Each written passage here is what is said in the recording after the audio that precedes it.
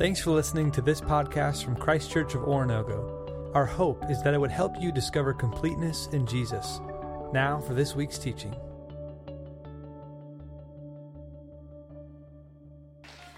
All right, let's get a big round of applause for Zacchaeus. Yes. He did really good. Also, whoever did that voiceover, fantastic impression. Anywho, good evening. How are you all this fine, warm winter evening? Great. Well, guys, it was about a year and a half ago, the beginning of my senior year of college, that the town that I was living in, Manhattan, Kansas, was abuzz. And really, not just the town that we were living in, really the entire internet was abuzz about something that was coming up. And it really wasn't a big deal, but as you know, the internet is very good at making things a huge deal that aren't. And this event that was coming up was the full solar eclipse that happened in September of 2017. I only know that it's 2017 because of my eclipse glasses that I still have. Maybe you guys got these. Didn't fit my head then. Don't fit my head now because I have a ginormous head. So I'm not even going to try them on. But that's what we were excited about. And where we were living in northeastern Kansas meant that we were not far from what the scientists were calling the path of totality. Which sounds like something that is made up and from Star Wars, but it's not. It's real. And what that means, I love Star Wars. That's not me hating on it, just in case you guys think that it is. What that means is that if you fell in this path on the earth, that you would get a full view of the eclipse and not a partial view instead. And so we were really close. And so we were like, man, I'm not going to settle for no pathetic partial eclipse. We're going for the real thing. So me and my friends hop in some cars, and we begin to drive further into northeast Kansas, like that, and drive 2 hours or so, and we finally get to this small, middle-of-nowhere Kansas town. I have been to a lot of these Kansas towns. They're all the same. There was a Casey's there. That's where we had lunch, because Casey's is everywhere. There's a Casey's in Oronogo. So we find this very big, open area. And so we park there and we just begin to wait. And we're kind of hanging out, trying to look at the sun with our glasses. And we realize, problem, it is very cloudy outside. And I don't know if you've ever been outside when it's cloudy, but you can't see the sun when it's cloudy. And so we were like, oh no, we just drove 2 hours for nothing. But we were like, this is not going to happen. We're going to wait this out. And so we just were patient. And really, we didn't know what to expect. Scientifically, we knew what was going to be happening, but we didn't know what was going to be happening around us. But we just figured we would know what it looked like when it happened. And so 1 p.m. rolls around, and all of a sudden, it just starts to get really dark outside. I have some pictures. So this picture, I think, was taken at 1:04 p.m., which is not that audacious of a thing, but then the next picture was at 1:05 p.m. 1 minute difference right there. And so not only did it start to get dark outside, but the sun was setting everywhere. Apparently, this happens, and they called it a 360-degree sunset, because normally, when you're watching a sunset, it's going down over here, but it's already dark over here. Everywhere we looked around us looked like the sun had just dipped below right at that point, and it looked insane, and it was so cool. And then the craziest thing, and then I was just like, what's happening? And then it got crazier, because then all of the bugs started to come out because they thought that it was night. And so all of the bugs started to make sound, and I'm not even going to be honest. My friends and I, we lost it. We just started screaming at the top of our lungs because we didn't really know what we were supposed to do, what was happening. And so we were just like, what? This is insane. But then our screams kind of started to die down, and we kind of just all stood there like, this is so weird. It should not be this dark. It's 1 p.m., but it's dark. And we were kind of flabbergasted, to put it in Zacchaeus' words. And we were so glad afterward, after we were talking afterward, we were so glad that we had made that drive to see the eclipse for ourselves. Because yes, we could have looked up pictures later on or seen videos that people had taken, but we were so glad that we'd experienced it for ourselves, that we recognized that this was something that we needed to see for ourselves. Now, why do I tell you this? Because, like Emily just told you, we are in a new series called Take It From a Tax Collector. In the next 3 weeks, we are going to be looking at the person of Jesus. We're going to be looking at the person of Jesus through the story and Jesus' interaction with a guy named Zacchaeus. And Zacchaeus understood something that really all Christians hopefully should understand. And it's this, that Jesus is someone that you need to see for yourself. But Jesus is someone that you need to see for yourself. And so in Luke chapter 19, I'm going to read the very first 5 verses. And if you would like to follow along on the screen and read aloud with me, that'd be fantastic. So, just the first 5 verses. Jesus entered Jericho and was passing through. A man was there by the name of Zacchaeus. He was a chief tax collector and was wealthy. He wanted to see who Jesus was, but because he was short, he could not see over the crowd. So he ran ahead and climbed a sycamore fig tree to see him, since Jesus was coming that way.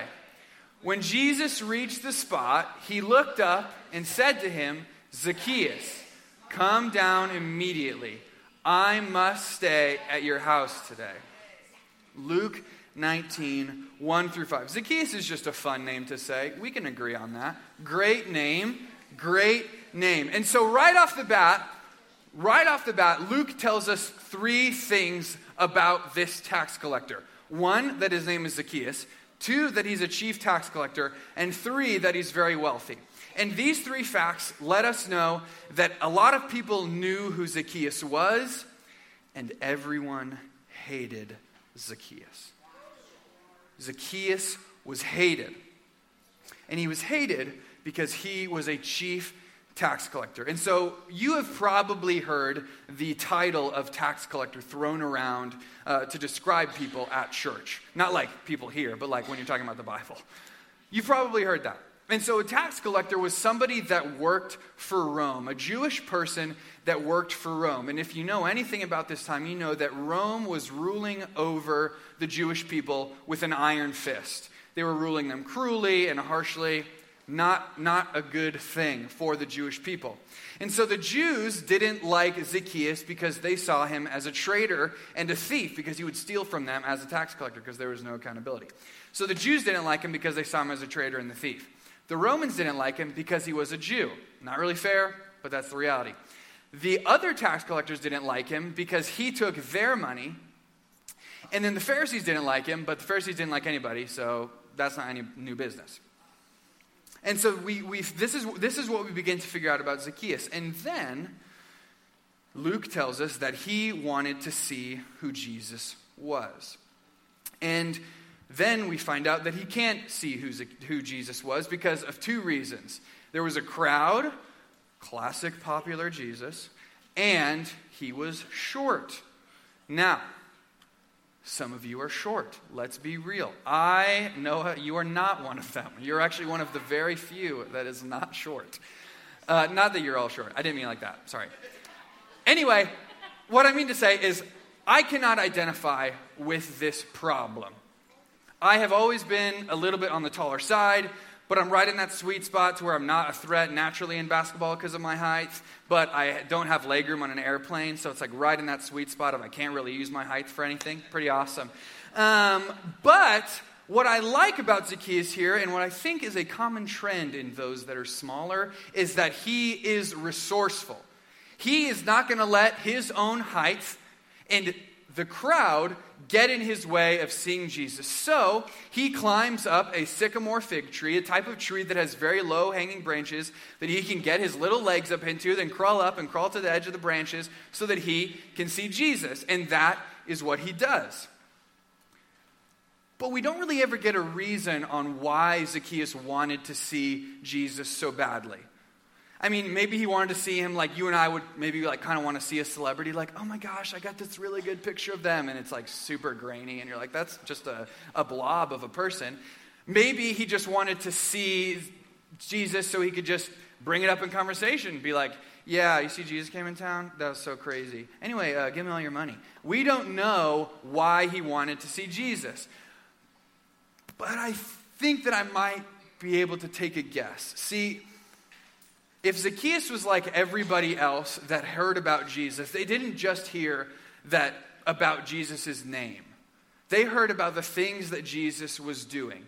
So chances are good that Zacchaeus didn't just hear Jesus' name, that instead he also heard about the love that Jesus was showing in a whole new way. That he heard about the authority with which Jesus was speaking. He heard about Jesus' miracles. And he heard about all of these things Jesus was doing. And so maybe, just maybe, something would happen if he met Jesus. He didn't know what could happen. He didn't know if anything would happen. But he just thought, maybe if I can get a glimpse of Jesus, something will happen. And so, it's in this tree that Zacchaeus climbs up into that Zacchaeus' life changes. Because Jesus walks over to him. Jesus walks over to Zacchaeus, and he looks up, and he says his name. And again, we don't know how Jesus knew Zacchaeus' name. It could have been that he's Jesus and he just knows these things. It could have been that he asked somebody in the crowd, he heard people talking about Zacchaeus. It could have been that he asked somebody who was like, hey, who's that little guy up in the tree? And they're like, oh, that is Zacchaeus. He is classic. We don't know, but we know that he knew. We know that he knew. So he goes over and he says Zacchaeus' name. And the significance in that is that when Jesus says Zacchaeus' name, he looks at him and he says, I know you. Because at this point in Jesus' ministry, he had met a lot of tax collectors. And so, because he had met so many tax collectors, he knew the sickness that lay in the heart of this type of person. He knew all the wrong in his life. He also knew that there was the cure to this sickness that was Jesus. So he comes over to Zacchaeus and he says his name. And it's significant too, not because Zacchaeus just hears his name. You and I hear our own names all the time, right? But this is significant because chances are good that Zacchaeus up to this point had heard his name a lot through the mouths of gossipers. Be like, oh, there's Zacchaeus. That guy is the worst. Or people that were talking about Zacchaeus with hate in their mouth and their eyes. I hate you, Zacchaeus. You took all my money. But not this time. See, this time, Zacchaeus is hearing his name the way it was supposed to be said. Zacchaeus is hearing his name said by the one who named him, the one who formed him and knew him in his mother's womb before his mother even knew his name. So it's the same name with a different tone. This is a significant moment. But let's be clear. Zacchaeus is not the good guy. Zacchaeus is not a victim. Zacchaeus is a cheat and a traitor and a bully and a thief. The Bible makes that much clear. But in this moment, that doesn't matter to Jesus. What matters instead to Jesus is that he knows Zacchaeus, and that even though Zacchaeus just wanted a small glimpse of who Jesus was, Jesus instead walks over and asks for all of Zacchaeus' life. But you know what would make this story stink? You know what would really bum me out if when I read this story this happened? If it said that Zacchaeus climbed up in the tree, he got up in there, and he got a great view of Jesus, and then all of a sudden Jesus started to walk by the tree, he stopped, and he looked up, and he said, weird, and then he kept walking. That would stink. That would stink. Nothing would change. Nothing would have changed in Zacchaeus' life, because Zacchaeus' life changed because of the initiating action of Jesus. So thank God that is not how this story goes. Because instead we see that he goes over and he knows Zacchaeus, he knows his name, and he invites him to come down out of this tree. Because the reality is this, that when we look at Jesus, just like when Zacchaeus did, when we look at Jesus, we realize that Jesus was looking at us the whole time and that he knows us. That Jesus is not walking by us onto something that we might think is more important. He is stopping and going out of his way to initiate a conversation with us because he knows us and he wants to be in community with us. He sees you and he knows your name. See, Zacchaeus understood something about Jesus that a lot of Christians today don't understand. And honestly, probably a lot of Christians in this room. That Jesus is someone that we need to see for ourselves. Because you could hear someone like me talk about Jesus forever. You could hear people talk about Jesus till you die. But if you don't initiate an effort, if you don't make an effort to know Jesus for yourself, then you are settling for some secondary knowledge of the greatest person that you could ever know. And honestly, you're wasting your time. So take the Grand Canyon, for example. In my home state of Arizona, I've been there a few times. It's awesome. I've loved every single time that I've been able to go. And I could show you pictures of the Grand Canyon. I could tell you about the wildlife of the Grand Canyon. I could tell you about the weather patterns of the northern and southern rim. I could tell you about the Colorado River at the bottom of the Grand Canyon. I could tell you about the rapids of the Colorado River. I could tell you about the people that have died at the Grand Canyon. I could tell you about my own experience there. But nothing will compare to you going to the Grand Canyon for yourself and standing on the edge of this vast expanse and just being in awe. Some of you have probably been to the Grand Canyon and you've seen this.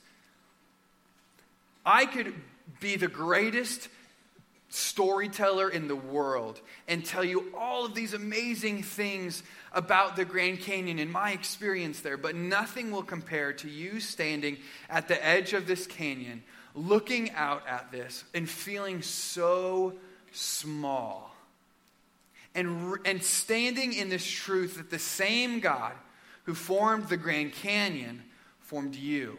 And that when he formed the Grand Canyon, he said, "That's good." But when he formed you, it was very good. There's not even a comparison. So why would you settle for someone else's experience when you could have the real thing? Why would you look at someone else's reflection of Jesus when you could look at him for yourself? The book of Hebrews calls Christians to fix their eyes on Jesus, the author and perfecter of our faith. Jesus, the Son of God who died for you, who saved you, and because of his death and resurrection, allows you to think and believe and act in a way that is honoring to him. That Jesus is worth your gaze. Because the reality is this: the eyes of the Christian belong on Jesus alone. And if I can be very honest with you, sometimes it is very hard to keep your eyes on Jesus. I know. It is very easy to get distracted by everything else. To try and look at Jesus, but then to turn around and to see that life is potentially falling apart around you, that things are not going the way that you thought they would go, the way that they should be going. Those moments where it seems impossible to keep your eyes on Jesus, and all you can seem to say is, "God, I know that you call me to keep my eyes on you, and I know that you call me to trust you, and that you're my provider and protector and sustainer, but will you really be those things? Will you really do that?" But listen to me. If you hear one thing, hear this. There is one moment in which it is most important to keep your eyes on Jesus. It's that one.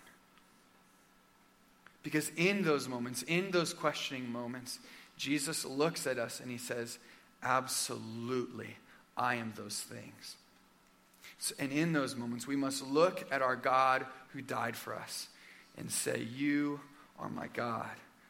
I trust you. I trust you. I have a favor to ask of you. Close your eyes.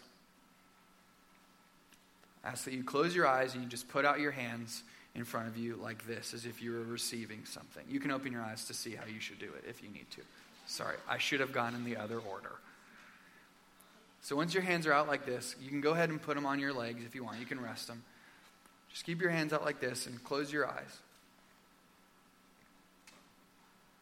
In the Old Testament, in the book of 2 Chronicles, a book that you might not have read, there's a king named King Jehoshaphat, which is quite the name. And this king, he has his own army, but he is about to get attacked by a combination of 3 enemy armies. He stands no chance. He is going to die. And so he calls his whole nation of Judah to go and fast, to not eat, and instead in those moments pray to God that he would deliver us. Keep your eyes closed. And then he calls all of the town together. And he stands up and he prays this prayer that I'm going to now pray to close our time together.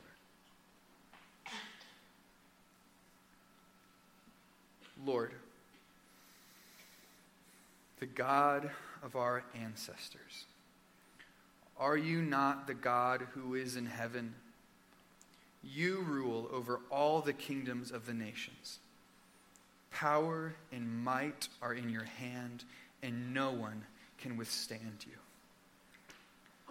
Our God, did you not drive out the inhabitants of this land before your people Israel and give it forever to the descendants of Abraham, your friend? They have lived in it and have built in it a sanctuary for your name, saying, if calamity comes upon us, whether the sword of judgment or plague or famine, we will stand in your presence before this temple that bears your name, and we will cry out to you in our distress, and you will hear us and save us. Our God, will you not judge them? For we have no power to face this vast army that is attacking us. We do not know what to do, but our eyes are on you. Lord, help us to keep our eyes on you. Amen. Thanks again for checking out this podcast. We hope this teaching helped you to discover completeness in Jesus and encourages you to help others do the same. For more resources or to learn about Christ Church in general, visit us online at cco.church.